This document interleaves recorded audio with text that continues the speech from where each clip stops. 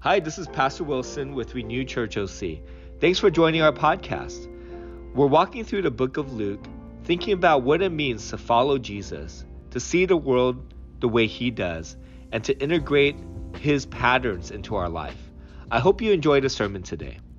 I also wanted to point you to the description section where you can find the church's website.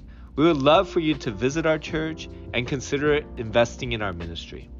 There's two other links. One is a podcast that I do with a therapist at Renew Church, and we kick around issues like dating, mental health, and friendships. And lastly, there's a children's book series and a journal that I wrote with my wife and my mentor, and would love for you to look at those resources as well. Thank you so much for being a part of the Renew Church family, and I hope that you enjoyed the sermon today. God bless. All right. Well, good morning, Renew Church. It's good to be here with you. So thankful to be here. So thankful for Wilson to allow me to be up here. My wife and I can probably count on both hands how many times we've been to Renew Church, and yet it feels like family. We feel like we're home. And so I'm very thankful to be doing this. Our story today is about demon possession, and so now I'm a little bit more understanding of why Wilson so willingly handed the story off to me. But I think there's some beautiful, wonderful things to explore in this story today. To remind ourselves of where we're at in the book of Luke, we just 2 weeks ago, we're looking at the Transfiguration, this amazing moment where Jesus' glory is revealed to 3 of his disciples. It's grand, it's exquisite, it's something we all wish we could have been there to see the transfigured Jesus. And they're having this beautiful, wonderful mountaintop experience with their Lord. It's something that I think we all seek, as we talked about. We sometimes seek the mountaintop experience, the spiritual high, the glory of Christ and God, and the beauty of seeing him for who he is. And for myself, when I think of the mountain, of meeting God in the mountain, I think of a literal mountain, a literal place, Lake Arrowhead, as a place where I had many spiritual moments, awakenings, revelations, great connections with God up in the mountain, the trees, his creation, his beauty. This is where I want to be. And when I had graduated Biola, I found myself down in the dumps, down in the valley. I graduated thinking that, like all college students, once you graduate, people are just willing to hand you a job. Please, come work for us. And that didn't happen. I was jobless. I was about to be homeless. I was a month away from not having a place to live. I was penniless. I was calling my parents and asking for more money. And I was girlfriendless. Okay, so I had nothing going on for me. And so my thought was, well, maybe if I journey up to Lake Arrowhead, and I have this grand, beautiful connection with God up there. He'll reveal himself. He'll tell me what to do, where to go, where I should apply. And I'll get all this great revelation, and I can come back down the mountain, and life will be figured out and exactly what I want it to be. On my way up to Lake Arrowhead, I was a little hungry. So I stopped at a fine establishment. And as I'm pulling out of McDonald's, I didn't see the car that was coming, and I got T-boned. And it was completely my fault. I didn't see the car. And being a unwise 22-year-old, after getting into a car accident, and I'm right at the base of the mountain. I'm right at the base. I could probably still drive this car up here. And so I drive it up to the mountain. I had to crawl. My door wouldn't open because of the accident. I had to crawl through the shattered window with glass still falling off me, and because I was so determined to have this moment with God, to be up here, this solo camping trip, going to experience the glory of God, and the car accident isn't going to stop me. I had an okay time in Lake Arrowhead, seeking his glory, seeking his revelation. And coming back down the mountain, I had to face the realities again, that my situation hadn't yet changed. And now I had a car that was deemed totaled. So now I'm carless, okay? Now I'm missing all these things. As all I wanted to do was to stay up in the mountain. Like Peter and the disciples, Lord, can we build a tabernacle here? Can we just stay here? Stay here. I don't want to go back down. I don't want to face the realities that are before me. Our story today is the story of Jesus and those three disciples coming back down the mountain and facing the chaos, the unfortunate reality of our world. I'm going to read the story for us from beginning to end. It's Luke 9, 37 through 43. It says, the next day, after they had come down the mountain, a large crowd met Jesus. A man in the crowd called out to him, "Teacher, I beg you, look at my son, my only child. An evil spirit keeps seizing him, making him scream. It throws him into convulsions so that he foams at the mouth. It batters him and hardly ever leaves him alone. I begged your disciples to cast out the spirit, but they couldn't do it." And Jesus said, "You faithless and a corrupt people, how long must I be with you and put up with you?" Then he said to the man, "Bring your son here." As the boy came forward, the demon knocked him to the ground and threw him into a violent convulsion. But Jesus rebuked the evil spirit and healed the boy. Then he gave him back to his father. Awe gripped the people as they saw the majestic display of God's power. This is our word for today. The way I've been thinking about this sermon and the way I've been titling it in my mind is Coming Down the Mountain. This is the moment where Jesus and his disciples move back into the reality, back into the chaos. The three of them got to delight in Jesus' majesty, only to be interrupted by the trials and tribulations of this world. The failure of the disciples, the reality of demons and evil spirits and brokenness and the need for healing. And what I love, even just packed into this little story, is this mini gospel right here. Here's Jesus who, his glory revealed, decides to leave it behind to come back down the mountain and engage with people, to heal, to restore. The verse that kept coming to my mind as I was reading this is from Philippians chapter 2. It says, though he, talking about Jesus, was God, he did not think of equality with God as something to cling to. He gave up his divine privileges. He took the humble position of a slave and was born as a human being. When he appeared in human form, he humbled himself to obedience to God and died a criminal's death on a cross. Packed in Paul's words here is the gospel message that Christ is God with us, God among us.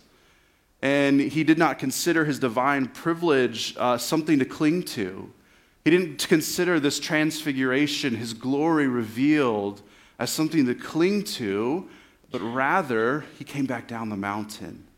Rather, Christ steps out of the heavenly realm and joins us here in the dirt, and the brokenness, and the wickedness, and the evil, and our sin, and he confronts it, he heals it, and he restores it. There's a gospel message right here in the story from Luke, that Jesus meets us down here. He doesn't stay up there. He doesn't ask us to stay up in the mountains, seeking the spiritual highs, and not wanting to face the realities of the world. He takes us back down with him. He went back down here. He came down here and confronted the demons, confronted the brokenness, confronted the sin. It's the gospel message. This is who Jesus is. And it feels really beautiful to consider that of Jesus. And then we look at his words in the story here, and they feel a little harsh for Jesus. In fact, it feels quite off from what we usually hear from Jesus. He's very loving. He's very open and welcoming. But here, Jesus has these words here. This is verse 41. You faithless and corrupt people, how long must I be with you and put up with you? And he said to the man, bring your son here. So Jesus, his disciples come back down, And you can imagine, like I've been imagining the three disciples who got to go up with the transfiguration. They're glowing, they're excited. And I imagine them kind of judging the other disciples who failed to cast out this demon, right? There's conflict here. You have a father whose only son, the emphasis here in Luke is on the only son. This only son of the father, and his son is possessed by a demon. And the violence that Luke describes it with, convulsions, throwing him to the ground, screaming, foaming at the mouth. This is a hard scene, a difficult scene to picture, a father begging Jesus, help me, help me. And Jesus' response feels a little weird here. And the first question I had as I was reading this is, who is Jesus talking to? It would feel really messed up if he was talking to the Father, right? And I don't think he is. I think Jesus is speaking to his disciples. The Father coming to him and saying, I begged your disciples, but they couldn't do it. And Jesus' response to that is, you faithless and corrupt people. And the other reason I don't think he's talking to the Father is that then it says, then he said to the man, so now it's turned his direction to the Father, bring your son here. Jesus' words here of faithless and corrupt, they feel so harsh. They feel almost unwarranted. They've failed. We've seen that over and over again with the disciples. It's not something new. But Jesus has these strong words for him. When we look at the beginning of this section in Luke 9, part of why I think Jesus is giving these words to his disciples is when we look at the very beginning of Luke 9, it says, one day Jesus called together his 12 disciples. This is something we've already gone over, but Jesus called his 12 disciples. He gave them power and authority to cast out all demons and to heal all diseases. And he sent them out to tell everyone about the kingdom of God and to heal the sick. That word there, all, is there in the Greek. It's the emphasis that they have the authority over all of this, and Jesus has handed it off to them. And yet what we've seen in the story has been their failure to do so. Christ has empowered his disciples, but something has caused them to waver in this empowerment. And we get Jesus' response of faithless and corrupt. Now, Jesus, his phrasing here, most scholars believe he's pulling directly from Deuteronomy 32. Deuteronomy 32 is way in our Old Testament. The scene here is Moses is giving this one last grand speech to the generation that is going to enter into the promised land. And Moses is before them, and he's saying, look, you have an opportunity to choose between life and death, blessing, curses. Make the choice for life. Make the choice for blessings. Choose to obey and be faithful to God. And then Deuteronomy chapter 32 is this long poem or song by Moses. And it starts with him recounting all the amazing things God has done for his people as they've journeyed from the Exodus, God saving his people from slavery. And as they've wandered in the wilderness and God has provided food and water for them and taken care of them along their journey. And Moses is recounting all these great moments and miracles and power and acts by God. And after he does that, he says, but they, Moses, talking about the people, have acted corruptly toward him. When they acted so perversely, are they really his children? They are a faithless and corrupt generation. There's that phrase from Jesus. Is this the way you repay the Lord, you foolish and senseless people? Moses, he's fed up at this point. You can feel it. He says, isn't he your father who created you? Has he not made you and established you? Remember the days of long ago. Think about the generations past. Ask your father, he'll tell you. Ask your elders, they will tell you. So Moses is looking back, and he's looking at the people. He's telling them, I want you to choose to be faithful. Follow God. And there's actually, even before this song, Moses has a moment where he says to the people, I know you're not going to, but I really hope you do. He knows the human condition. And Jesus is kind of living out this same experience of Moses here, of looking at a group of disciples, a crowd who has seen miracle after miracle, act of Jesus, heard the amazing things he's done, and yet they seem to forget. They seem to forget. This is Moses, who has watched this group of people seen amazing things that I would love to have seen. I feel like if I saw even a fraction of some of the miracles in the Old Testament that these people got to saw, my faith would be solid. And yet, the human condition is we still see these amazing things from God, and we tend to forget.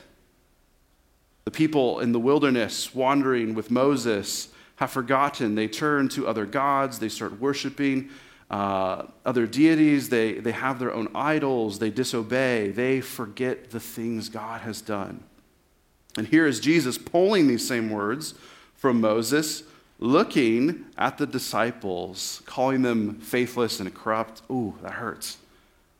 But it's because they seem to have forgotten all that Jesus has done, forgotten the empowerment from Jesus. They have seen him heal over and over and over again. I grew up in a Baptist tradition, so very conservative in how we saw the miracles of Jesus and how we see them today. And I was confronted with this reality of, do I really believe that Jesus can heal people? When I was on a mission trip to the country of Nepal. We were at a church, this is the church we were at. We were in Nepal, a group of college students from Biola. We were there for a little over a month. We were working with different churches in Nepal, helping them develop like a children's ministry, letting them kind of take it on and develop it and run with it, but just there to help out. And we had gone to this church. It was kind of out in the middle of nowhere, far from the city we were staying in. And our first day there, we're meeting with the pastors and the elders of the church and in the congregation. We're worshiping with them. It's a beautiful moment as we're singing, "Great is thy faithfulness." We're singing it in English. They're singing it in Nepali. Beautiful picture of God's family. And at the end, we're praying, and we're praying for different people in the church. And in comes this woman who has crutches, and the assumption is that her leg has been hurt. And we're working with translators, and all we understand is that she can't walk on this leg, that she needs the crutches to help her. So they ask us to pray for her. And in my mind in the moment, I'm thinking, yes, we will pray for healing. I've done this a million times, praying for healing.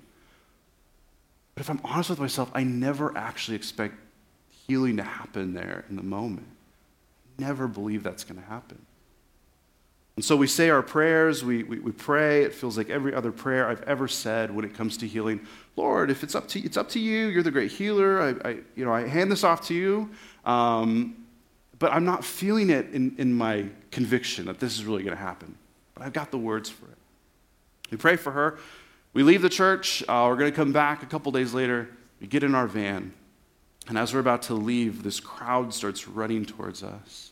And we see in the crowd is the woman without her crutches running to us. And the people are screaming, and they're excited, and they're crying out that she has been healed. And still to this day, the human nature, the disbelief in my soul is to say, did that happen? Did we misunderstand? Was she fine? Like, what? Could she run? Was she fine and we just misunderstood? And I think I am missing the great work of God here in this moment. That faith is calling me to trust that Jesus has done this and trust that he can heal. It's the disconnect between reading these stories and saying, God, that's so great that you did that back then. That's awesome. But I don't know if I see that today. And even when I see something miraculous, my tendency is to doubt and to waver that God was really doing that maybe we missed something. Doubt takes over, and I tend to forget what God has done. That even today, as I pray for healing in people's lives, that that I need that moment for God to remind me that he's done it before, and he might, not he will 100% in this moment, but he might do it again. And here are the disciples who, how many times have they seen Jesus heal? How many times have we heard stories of demon possession and Christ rebuking the demon? And somehow they might have forgotten something. Something they have forgotten. And Jesus' harsh words to his disciples, right? Faithless, corrupt. Remember what God has done. Remember what he's done for us. Now, as I've been looking at this story, the question that I've asked, the question you may be asking is, well, what did the disciples do wrong? Was it they just didn't believe in their head hard enough? Did they say the magic words incorrectly? What was wrong? Lord, give us the clear application here. How might we be able to step in and cast out demons and heal and rebuke and restore? Where was the disciples' failure? What might we learn from that? And it's been interesting for me as I've been handed this passage from Luke, as I have felt frustration with Luke as I'm reading this, because he doesn't give us the conversation that Jesus has with his disciples, this conversation of what you could have done better, and here's why this didn't happen, and let's learn going forward. We don't have that conversation here in Luke. If you look at the other synoptic gospels, Matthew and Mark, they have this same story. They also place it after the transfiguration. Interesting. It seems they all want us to see the contrast between the mountain and coming back down to reality. But as I've been studying through this chapter in Luke, my desire has been like, thank you, Luke. Let's let Matthew take it over from here, because in Matthew, we get this great conversation at the end with the disciples, and they ask Jesus, why couldn't we cast out this demon? Why did we fail? And Jesus has this whole conversation about their little faith, and that if you even had faith as a mustard seed, you could move the mountains, and be some great application I could pull from there. Or if I go to Mark chapter 9, Jesus in the private conversation that he also has with the disciples, they ask the same thing, why couldn't we do this? And Jesus says that this demon can only be cast out with prayer. Easy application that I could give. Pray more, right?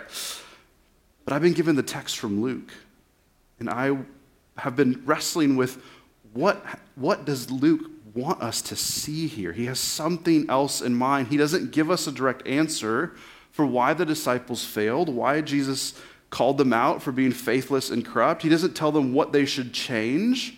Luke doesn't give us that. And what I love here is that the beauty of our four gospels, but our three gospels here with this same story is they give us a breadth of responses to the possibility of failure. If we were in Matthew, we could learn something. If we were in Mark, we could learn something. But Luke has something special for us to see here, and that's what I want to sit in before going to Mark or Matthew in this idea of faith and prayer. Instead, Luke does something interesting here. He puts the focus on Jesus. Jesus rebuked, this is verse 42, Jesus rebuked the evil spirit, healed the boy, gave him back to his father, and awe gripped the people as they saw his majestic display of God's power. Jesus takes over.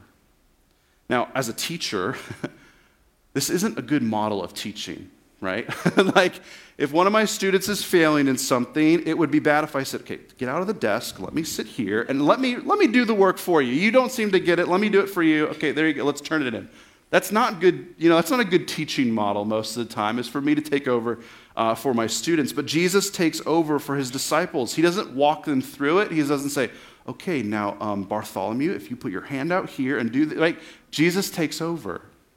And I love this picture here with Luke is that when we're in these moments where we feel our unfaithfulness, where there's failure, when the reality of ugliness in our life is there, even something as dark as an evil spirit, often our only path forward is to hand it over to Jesus. Jesus takes over.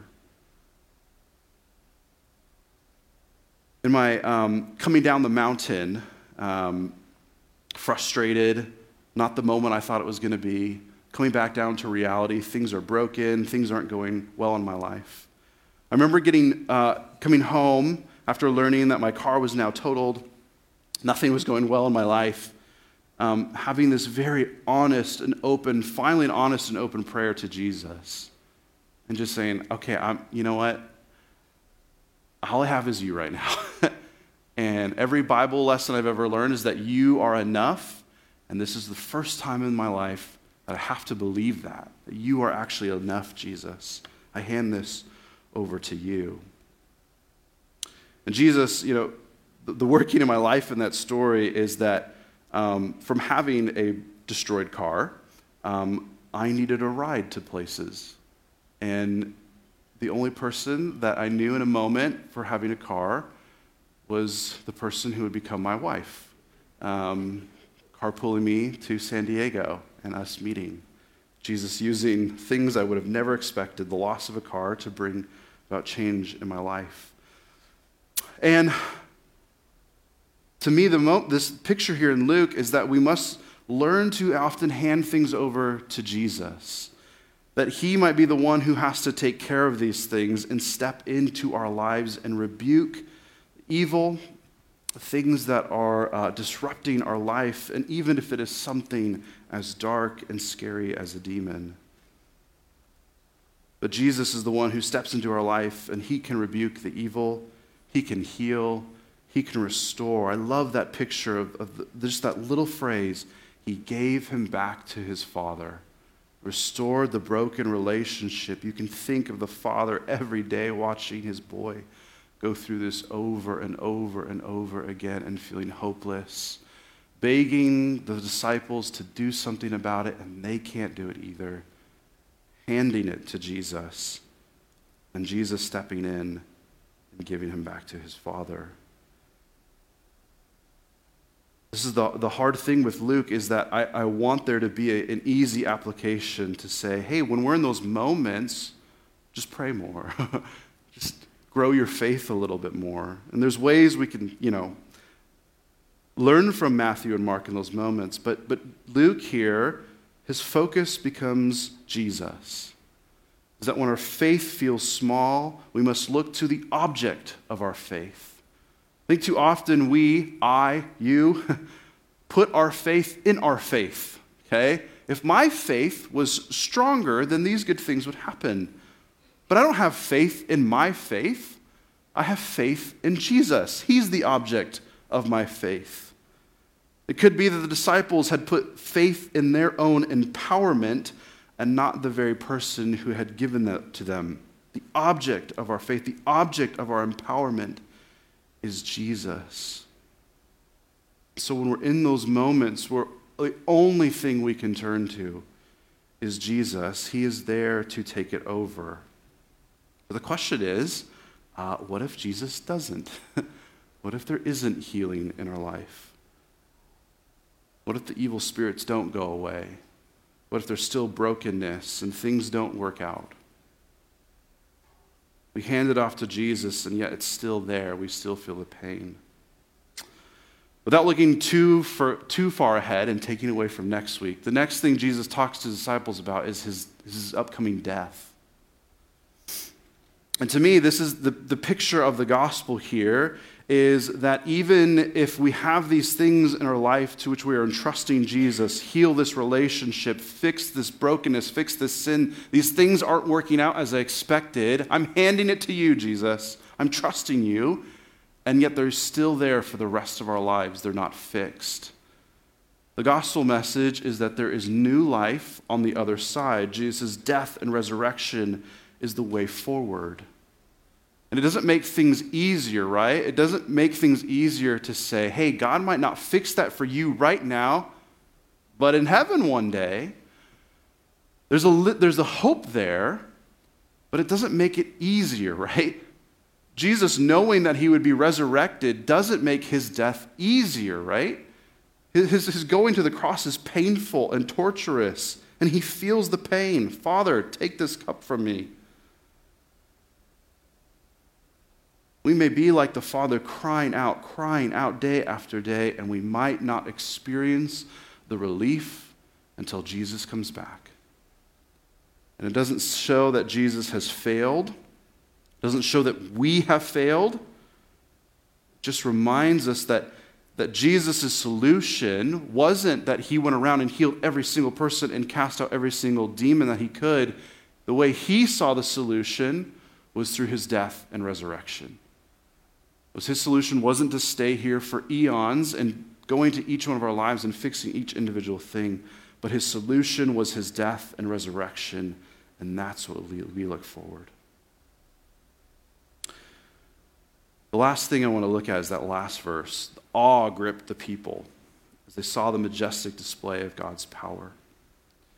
Again, I'm thinking of this in contrast with the transfiguration, and thinking about Jesus could have done the transfiguration right there for the crowd, right? Oh, this beautiful thing for the crowd. All would have definitely gripped them. And yet that moment was just meant for those 3 disciples. In fact, it says they didn't tell anyone for a while about it. Jesus instead reveals his glory. The awe of Jesus isn't necessarily in the transfiguration, the display and light and blindiness and whoa. It's in him healing, in him diving into the ugliness of our lives, rebuking, healing, restoring.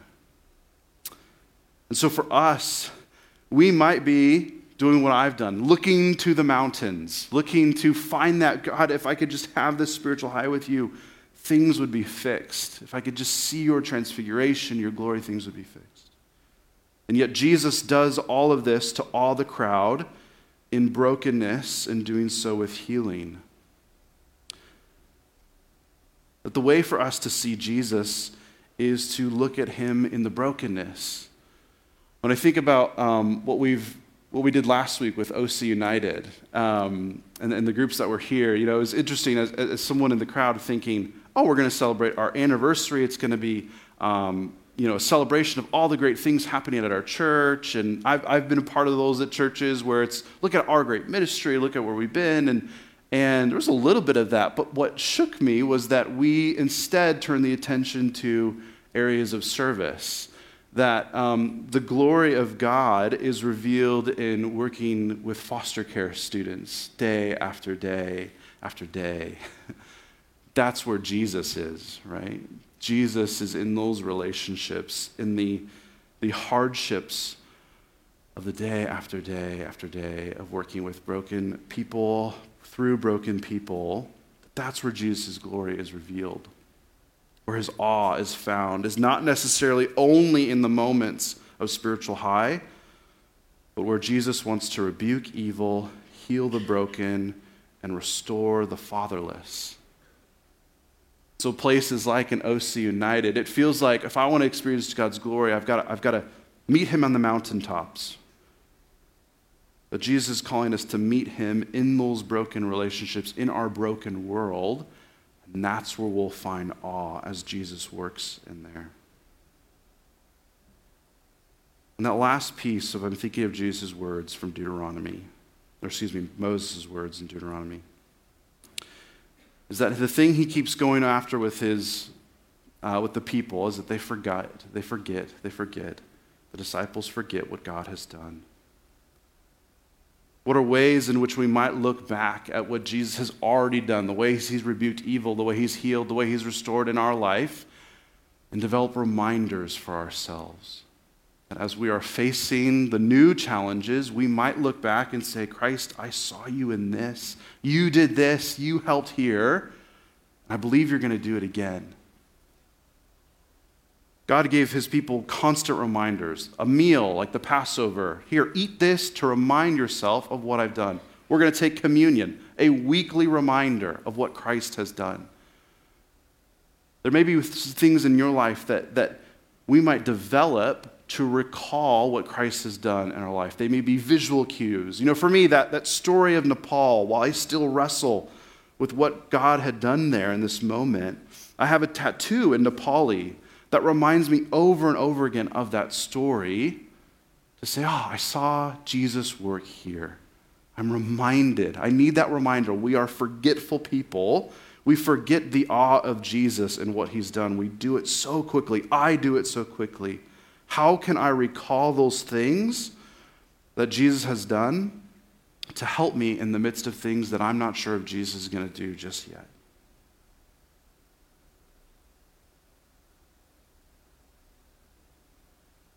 Our hope is that we might hand these things over to Jesus.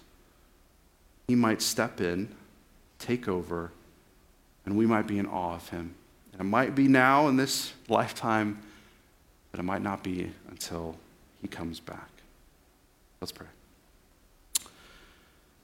Father, I thank you for sending your Son. He did not consider his grand glory as something to hold on to. He comes down to us, comes down the mountain into our icky, yucky, hard lives. Lord, we thank you that you confront evil, you heal the broken, and you restore. And Lord, we look forward to the day when you will do all of that, when you will restore all things. And Father, I pray for the people in this room, the things that they are considering that needs rebuking of evil, healing, restoration. Lord, may we hand those things to you and trust that you might step in and do so. Display your power. And Lord, may we be in awe of what you have done and what you will do. That's your name we pray. Amen. Thanks so much for joining us today. We're really grateful that you'd spend time listening to the sermon series. And we also wanted to point you to a few other resources. My wife and I wrote a children's book collection helping kids bridge their faith with God's calling in their life as a businessman, as a doctor or nurse, and as a creative.